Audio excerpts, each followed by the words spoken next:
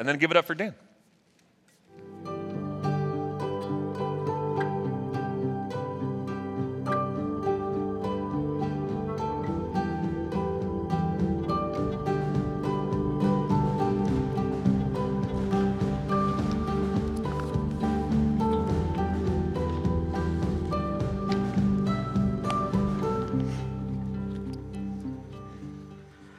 Hey, good morning, Heartland.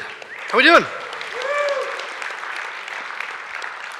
Want to play a game real fast. You guys like games? Sure.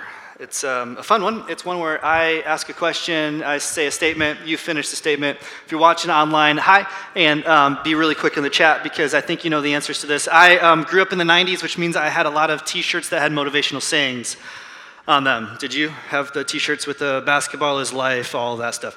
I'm going to give you a phrase that was on a t-shirt, perhaps even the one that I wore. All of these phrases, you can purchase these t-shirts on Amazon, just a small plug for Amazon, small company, needs your business. But these are real statements on, okay, well, you get the drill. Okay, here's the first one. No pain, no gain. Okay, anybody ever see this guy at the gym? You're like wearing this, we're like, we all get it, buddy, you're jacked, that's fine. All right, no guts, no. Okay, now this last one might be a little bit local to how I grew up. No ketchup on a hot dog. That's right. You guys don't have this shirt? You should get this shirt and wear it all over Kansas City because people are confused. I need everybody in the room, raise your right hand for a second. All right, just kidding. That's me and my Chicago loyalties being obvious. Well, let me stay on the first two slogans. No guts, no glory, no pain, no gain. These are familiar slogans, axioms that are motivations to help us get through uncomfortable situations. Someone who's shy going on a first date maybe looks at themselves in the mirror and kind of pumps themselves up like, you got this, no guts, no glory. Maybe if you're preparing to be in a play or a musical in high school, and right now it's spring musical time, you've realized you want to have that moment where you get the solo, where you've got the big part, and so you realize it's motivating you, like the pain of memorizing lines and choreography is going to help you get through it because there's a huge gain on the other side of it. For decades, sports drinks, shoe companies have all promised that their products, with a little bit of your hard work, will help you achieve victory. I'm looking at you, Gatorade, all right? Like your thing plus hard work gets you victory. And this is a little bit of the paradigm that we all have within us. If you grew up in America, if you kind of lived here for a while, there's a little bit of this inside of you, that hard work is what separates defeat from victory. Maybe you grew up in a family where this was like a mantra of your family, like we work hard, we're going to get after it. Because if you've experienced a little bit of defeat, you realize it takes a little bit more hard work, and a little bit of this plus a whole lot of that can get you a lot of this. We get that. You know, the bumps in life are what you climb on to keep going forward. There's a problem with this paradigm because while it may work for sports and while it may work for academics, while it'll work for your job, this will not work in the playing field of life between you and God. We've been, as a church, walking through this ancient letter written by the Apostle Peter, a guy who knew Jesus, spent time with Jesus for 3 years, walked the earth with Jesus, watched him be crucified, saw him, witnessed him after he resurrected from the dead, was commissioned by Jesus to go oversee churches and to help people who follow Jesus know him well. We've looked at one of these letters that he wrote to a churches actually, who were scattered about the first century. And Peter has written to us his own sort of extreme. He's got two extremes that go with this. He's primarily talked to us about suffering. 9 times so far in 4 chapters, Peter has talked to us about sufferings, about the sufferings of Jesus, about the sufferings that it is to be human. And especially he's talked to us about what it means to be a follower of Jesus in a world that doesn't like Jesus and to suffer because you've given your life for Jesus. That's one of the poles, the extremes of Peter's writing here that we've seen throughout all of his writing. But I'm glad for the second part of Peter's writings because it's the counterbalance to suffering. Peter talks a lot about glory. For 5 different moments in 4 chapters, he's given us all of this about glory, about what it means that one day God will make right all that is broken in the world, that one day Jesus will come and fix what is broken, and you'll receive glory from God if you just hang in there. Between suffering and glory is a Christian experience. The followers of Jesus, we experience this. And there's this big question. If hard work fails over here, what is it that gets us from suffering to glory in Jesus? And Peter doesn't want to end his letter without making it crystal clear of how we get from suffering, from trials, from tragedy in this life, to the future glory that is promised, that you can bank on it, that is to come. This is the big question. What works when hard work doesn't? And this is a paradox. It's a paradox of faith, that hard work is out of place between suffering and glory. Instead, Peter offers us a better way. Here's what he tells us. He actually puts the main theme of his letter at the absolute end of the letter. We'll jump right to it. Here's what he says. The God of all grace, who called you to this eternal glory in Christ. After you have suffered, I just want to highlight, right? Glory and suffering. After you have suffered for a little while, will himself restore you and make you strong and firm and steadfast. To him be the power forever and ever. Amen. What is it that gets us from suffering to glory? Everyone say it with me. He says, it's grace. Grace. Grace is what goes between suffering and glory. Grace is the power at work in our lives to help us move from this present pain to this future promise. To prove this even more, one verse later, this is verses 10 and 11, verse 12, he writes this. With the help of Silas, whom I regard as a faithful brother, I have written to you briefly. Some of you are like, I haven't even had emails as long as what Peter has written. This is not brief. But in the ancient world, this is a brief letter. I've written to you briefly, encouraging you, then testifying that, here's his main point. This is the true grace of God. What's the true grace of God? All that I've written to you, the summation, the one word that I could just point to at the end of the day as you leave this letter, I want you to know this so clearly that what you've heard about suffering and glory is truly enabled because of God's grace to you. There is grace available to us. And that might surprise us if we've kind of hung in there with Peter on a week-by-week basis as we've gone through passage by passage. It seems like Peter's main subject is suffering or living a life that loves Jesus in a world that hates Jesus. And that is part of Peter's point, but he doesn't want us to let this book alone until we have explosions of grace. He wants to punctuate his book saying that between suffering and glory is grace. Now, what is grace? Many of you maybe didn't go to church when you were growing up, but you said grace at the dinner table, and you don't know why. That's okay. All of us have heard the song Amazing Grace, but you know it's not a country song about a girl named Grace, right? There is something about grace that is so familiar to us and yet so foreign at the same time. And Peter says if you don't understand this concept, you're going to miss the entirety of the Jesus first life. I think grace, it's just put simply, it's kindness that you don't deserve. Kindness that you don't deserve. I've experienced grace the most in my life, both in marriage and as being a parent. I, a couple of years ago, bought a car. This is maybe the easiest way I can get to grace just for all of us. I bought a car. I bought a Toyota 4Runner. It was awesome. I loved it. One of my favorite cars I've ever driven. I lived in the sticks of Indiana and corn all over the place. And I would pull up to like a stop sign, stoplight.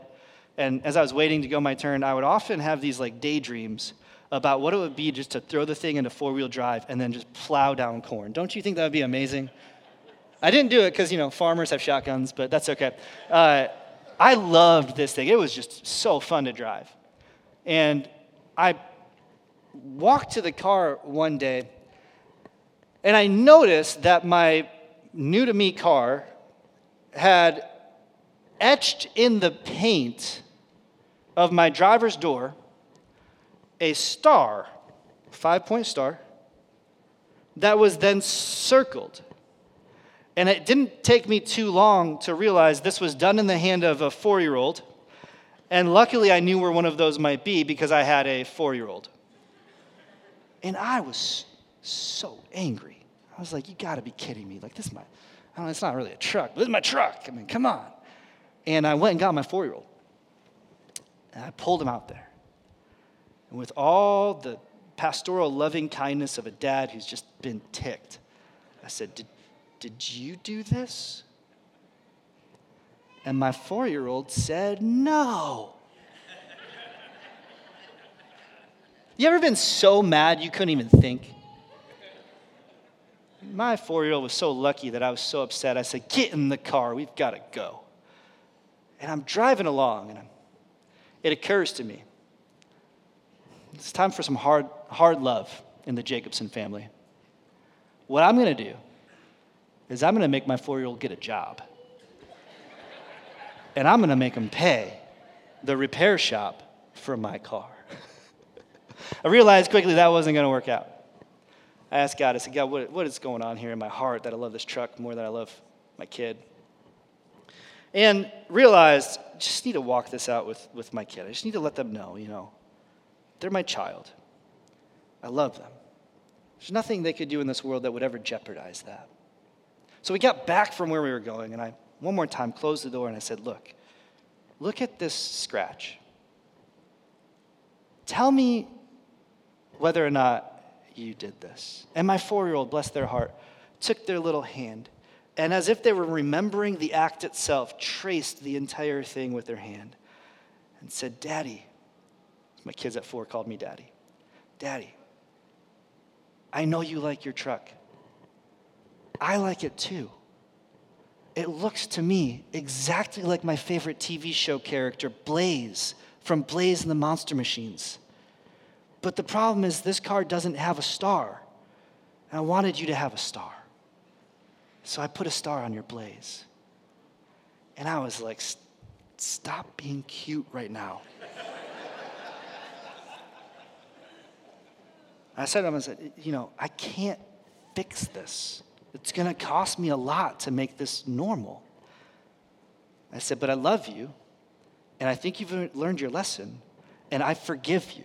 Now, my 4-year-old didn't have the words to say, will you forgive me? They didn't know that what they needed in that moment was grace. But in that moment, my willingness as the parent to absorb the cost for the sake of our relationship is the embodiment of unmerited kindness. Let me ask you a real question. What did my kid deserve in that moment? Grounded until they were 16. I mean, am I wrong? Dads, back me up. No. But, you might be sitting here going, well, Dan, that's just the cost of having kids. And I would say, yes. Yes. Yes. That's probably how God also sees you and me. God sees you and me as his kids who have taken his world and his word and we've scratched them up. And God loves his word and he loves his world, but he loves you a lot too. And so when we scratch up the things that belong to him, he doesn't make us pay, even though we should. He gives us forgiveness. How did God give us forgiveness? The church answer is Jesus. Okay, let me tell you. So God gave us a gift. His son, Jesus, came into this world, died on the cross. We're going to celebrate and remember and honor this on Friday at 7 p.m. right out here. I'd love for you to come. It'll be a 45-minute service for us just to remember the fact that God hung on a cross for us. But he didn't stay dead. He rose from the grave. He showed himself to us. He sent us his love and his message through his people so that we too could experience his forgiveness. And when you experience grace, the unmerited kindness of God that allows us to live life like Jesus, that brings us back into a relationship, that preserves our relationship, it changes everything about this life. Grace is the power that allows you and I to move forward in this life, knowing who God is and what he wants from us. Grace is the most powerful characteristic of God that I've ever experienced. I think when you receive grace, something happens deep inside of you that is life transforming. I think grace is the bullseye of what it means to live the Jesus first life. For grace is the power of God that gives us a second chance. So Peter says, I've written to you. Everything that I've said encapsulates just that this is the true grace of God. We didn't deserve this. We don't earn this, but this is what God has done for us. And this is what God wants us to live in, to stand in on our way through this life as we suffer on our way to glory. He says grace is going to become so real to us someday that it's like the rock beneath your feet or the warmth of the sun that hits your skin on a warm day. Stand in God's grace. Peter uses this word stand multiple times as a posture that we receive God's grace in. I want to just back up to the beginning of chapter 5. It's just a couple of verses. It's just literally 2 paragraphs. And walk us through these postures of grace that help us make it from suffering to glory. The first posture that Peter talks to the church and their way to glory is actually talking to church leaders. He will talk to leaders and then new believers and then everyone as a whole. But he takes them in this order. He says to the elders among you. This word is leaders. It literally means pastors or overseers. The Greek is presbyteros. It's like the presbytery. You can do it that way you want. Those are for free today. To the elders among you, I appeal as a fellow elder, which is kind of interesting because he's actually an apostle. Now, I tried this in the first service and I failed miserably to explain the difference between an apostle and an elder. And all I could think of was, in Star Wars. I don't know either. I'm over the ledge on this one, guys. But in Star Wars, there's these people that are like super powered. What are they called? Jedis. Thank you. Jedis. Obi-Wan is a Jedi? Is that right? If you say no, I don't care, okay? But he's a Jedi for all intents and purposes now. Luke Skywalker is a Jedi. And then there's all these like regular people in the rebellion, right? Maybe there's some leaders, but like Peter's like Luke Skywalker. You see why this didn't work in the first service, don't you? Yeah, okay. I'm going to bail on this. Peter is a super apostle leading elders. With me? This is the greatest meme. You're welcome, YouTube. The point is that he humbles himself and actually relates as one of the leaders in the church of Jesus. Even though he's one who has seen and been with and been commissioned by Jesus, he talks to people who have never seen or been with or been commissioned by Jesus. He says, as a fellow elder, I witnessed Christ's suffering. I will also share in the glory. See the suffering and glory linked together again. That's going to be revealed. Here's what he says to the leaders. Be shepherds to, everybody say this with me, God's flock that is under your care. Watch over them, not because you have to, but because you're willing, as God wants you to be. Don't pursue dishonest gain. That's actually a reference to like getting rich off of people. But be eager to serve. That's a reference to actually using your energy to help other people be lifted up. Don't lord over those who are entrusted, your authority over those who are entrusted to you, but be examples to the flock. And when the chief shepherd, again, when you don't know who that is in the church, Jesus is the safe bet. So the chief shepherd is? Yeah, when Jesus appears, you will receive the crown of glory that will never fade away. One of the greatest accolades that you could receive in ancient Rome was a crown of leaves. And it just symbolized the fact that you would run a race faster than everybody else had. You had gotten first place. And this crown would last for about a week.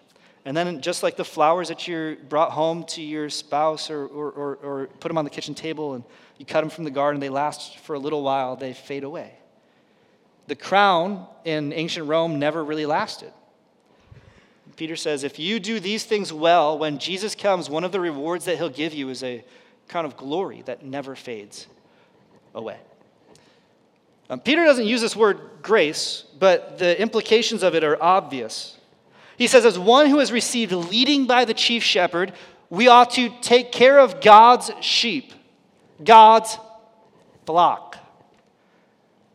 I guess I have to say this in 2023 because we've got a lot of celebrities in churches and people become local famous because they're pastors. And I guess it's just human nature for us, but no church belongs to any one pastor or leader. This happens, from time to time. People come to Heartland or leave Heartland. We like to talk about the first part, but not the second part. But listen, Johnson County's got a church hopping problem. And that's okay. I'll let you in on a secret. I live stream other churches too. I'm right there with you. And what happens is we start to identify works of God by the person who's leading the thing on the ground. So we say, oh, that's this person's church, and over here, that's that person's church, and over here, that's that person. Did you know that this person left from this place to go to that place, and now they're... And I think it dishonors the name of God that we put other people's name over the flock that God owns. Do you hear what I'm saying? One of the things that we as people who belong to Jesus must fight against is this temptation to put our leaders high enough on a pedestal where we name the thing after them.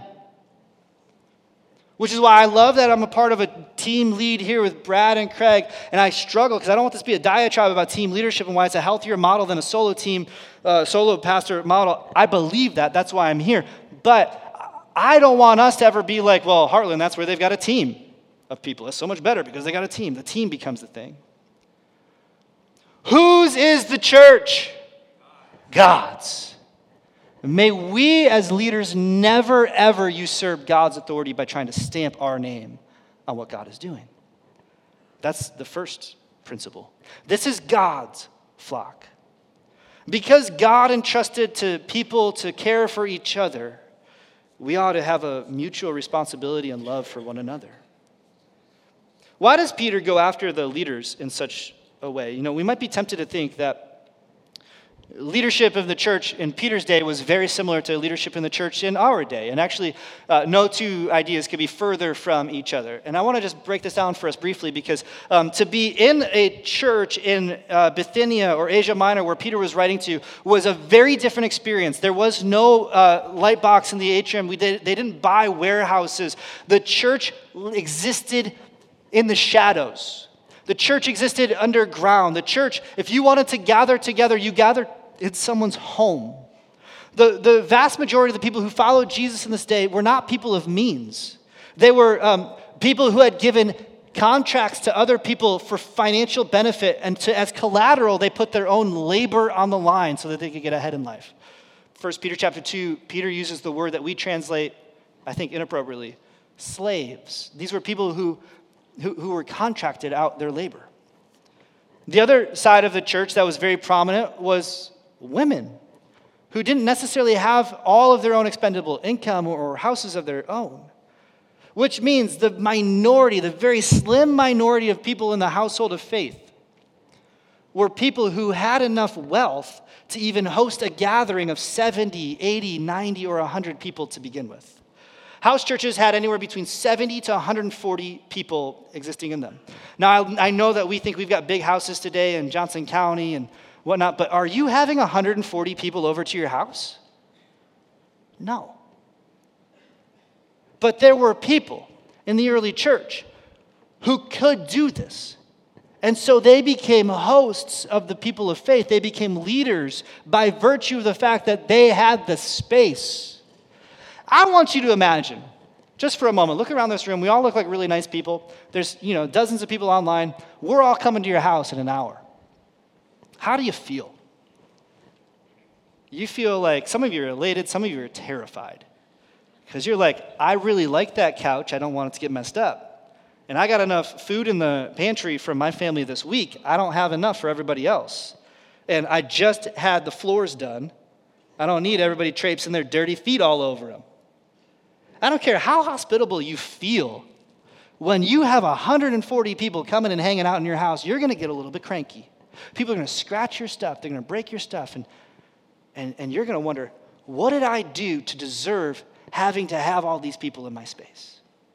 And Peter says, you deserved none of this.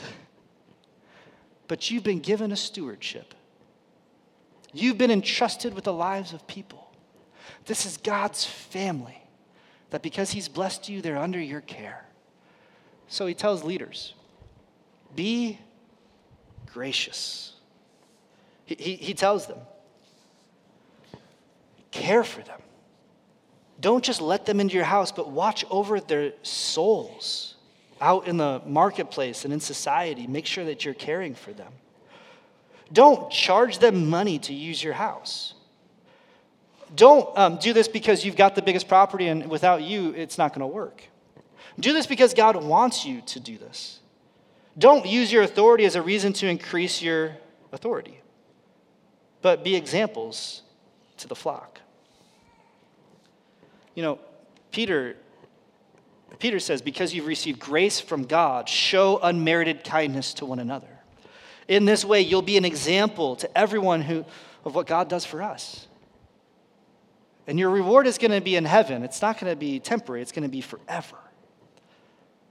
Peter knew what he was talking about, not just because he himself was an elder who hosted people in his mother-in-law's house, but because at one point, Peter needed Jesus' forgiveness just like all of us do. There was a night, you probably know the story, where Peter declared confidently that I will never leave you, Jesus. And Jesus turned and looked at Peter and said, Peter, you don't even know what you're talking about.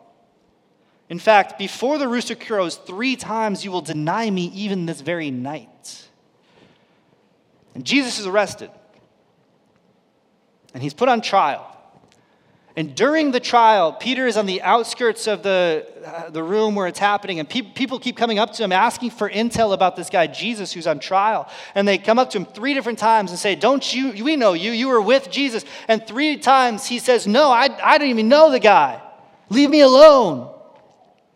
The 3rd time, a rooster crows.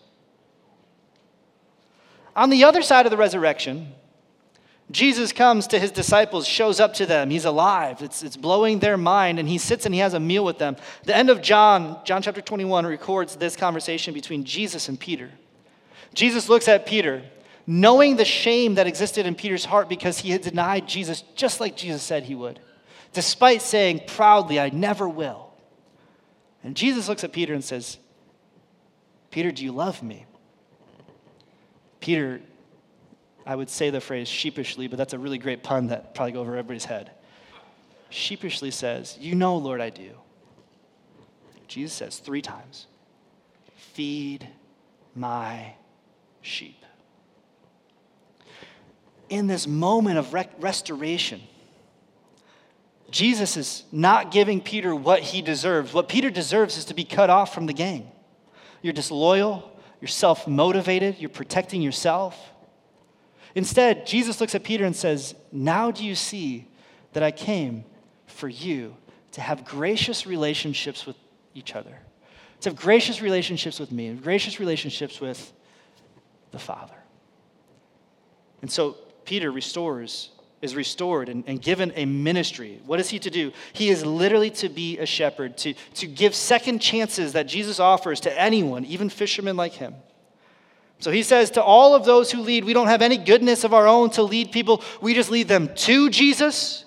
We lead them like Jesus. And we do so because we ourselves are being led by Jesus. I've said already, but the phrase that we see about grace is that grace is what allows us to have relationships in the first place. If you are a leader of people who wants to lead others towards Jesus, grace is the word that must reign supreme over every other word in our vocabulary. Not one of us deserves to point people to Jesus, but we're given an opportunity because God is gracious. And then he turns it and he says, in the same way, I love that Peter is consistent all throughout his letter. He says one thing to one group of people, and then he says, but also this applies to you guys over here. And so in the same way, and then also it applies to you all over here. And he does this here. The leaders act graciously. And in the same way, you who are younger, this is not about, thankfully for me, this is not about how long you've lived on this earth. This word younger is actually in Greek the word new.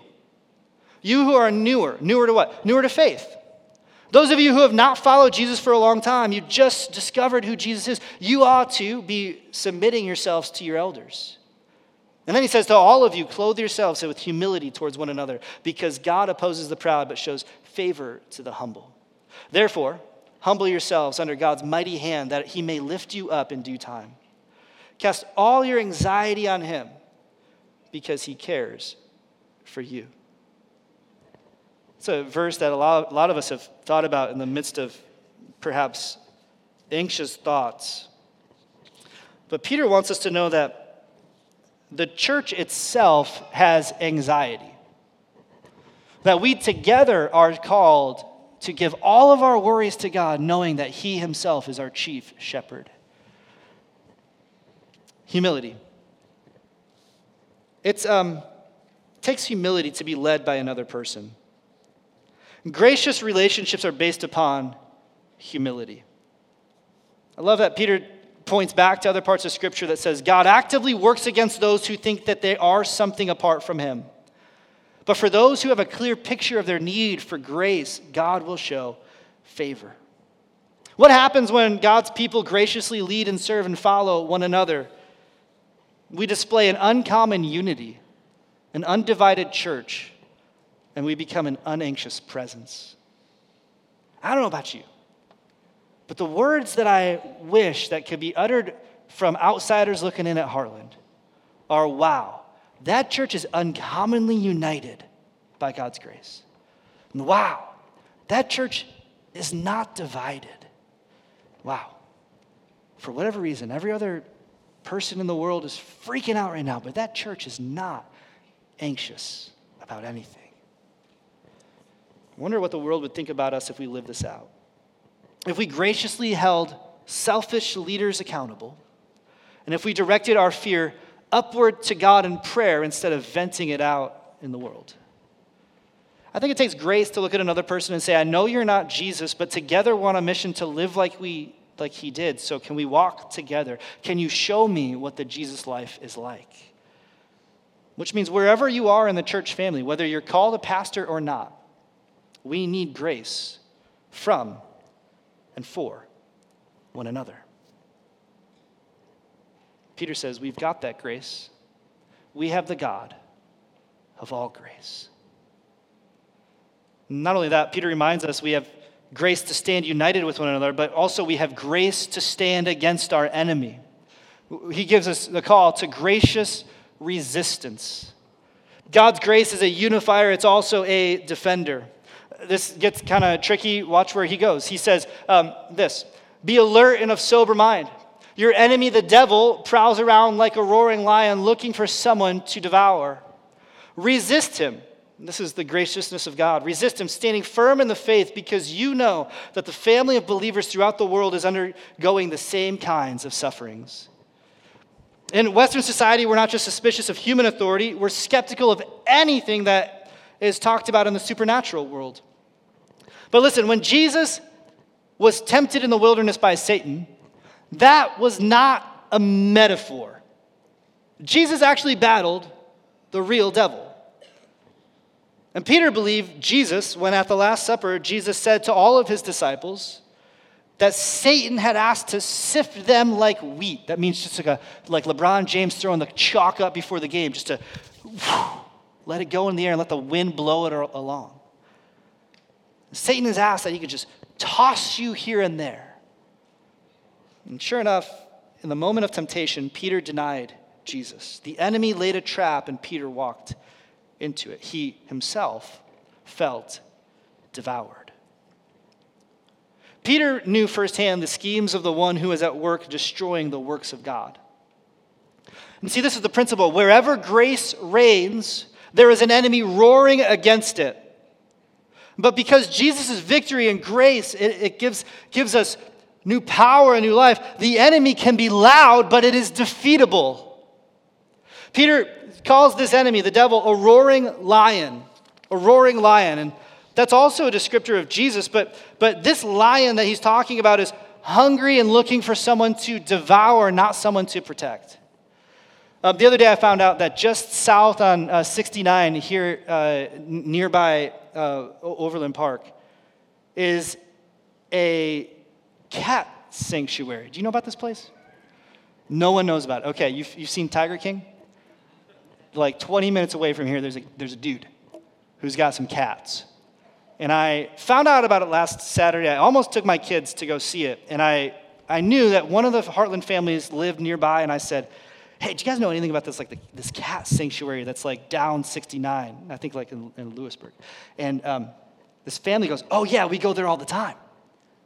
And the mom goes, in fact, our daughter almost got mauled by a lion last week. And that really caught my attention, and I thought to myself, I'm not going there. being from, just starting to become a Kansas City, and I was like, well, tell me more about this sanctuary. It's apparently safe because your daughter's still here. And the dad said, well, I don't know. He goes, it's just this big enclosure. It's about the size of Heartland.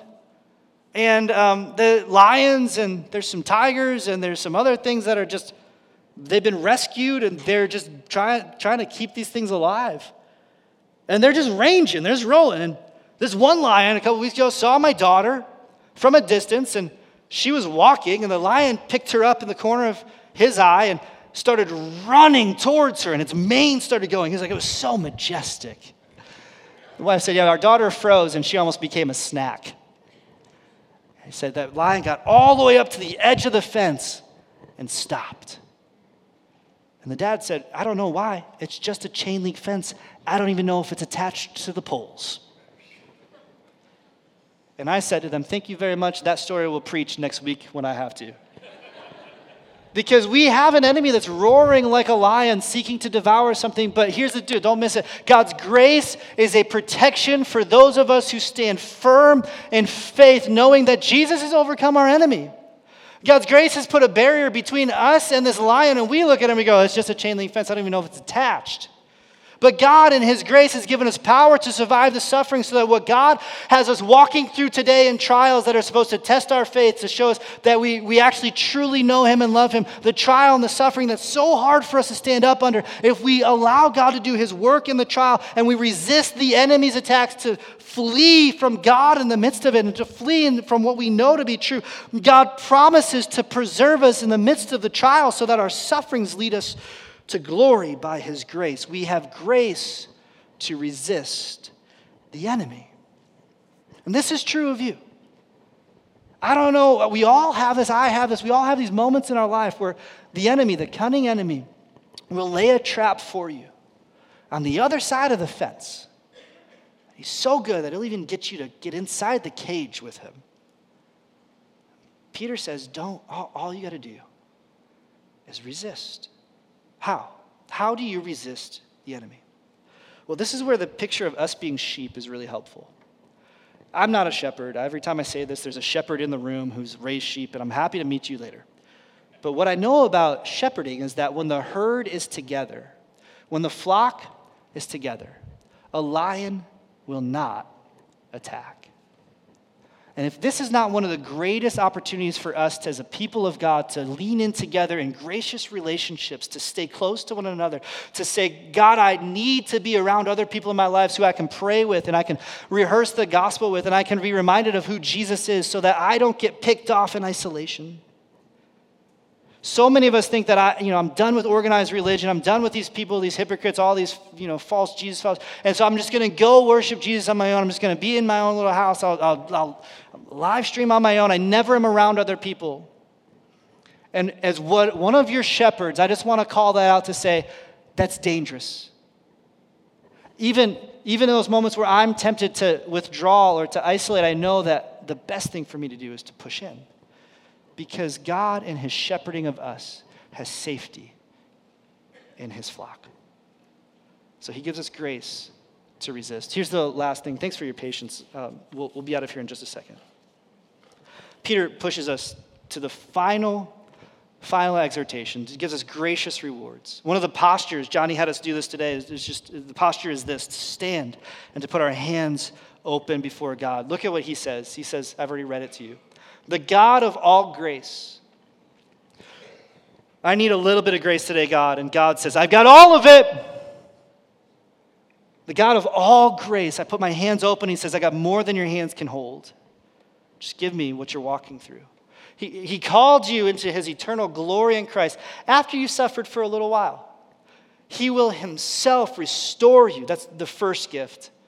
He will make you strong. That's the second gift. He will make you firm. That's the third gift. He will make you steadfast. That's the fourth gift. In glory, the grace that Jesus gives to us will be seen in a perfect restoration of who we are, like a ripped garment going back to the person who made it in the first place to be mended. God promises to take our lives and to put us back together. which tells me that though I feel weak today, though this body of mine is wasting away, I have hope. I don't live today in the present tense of my struggle. I live in the future tense of this victory. That the God of grace will bring me into glory, to restore me, to strengthen me, to put back what this world has broken up in my life, to heal me. Put that back on there. I'm not done with it. But what's the real gift of grace?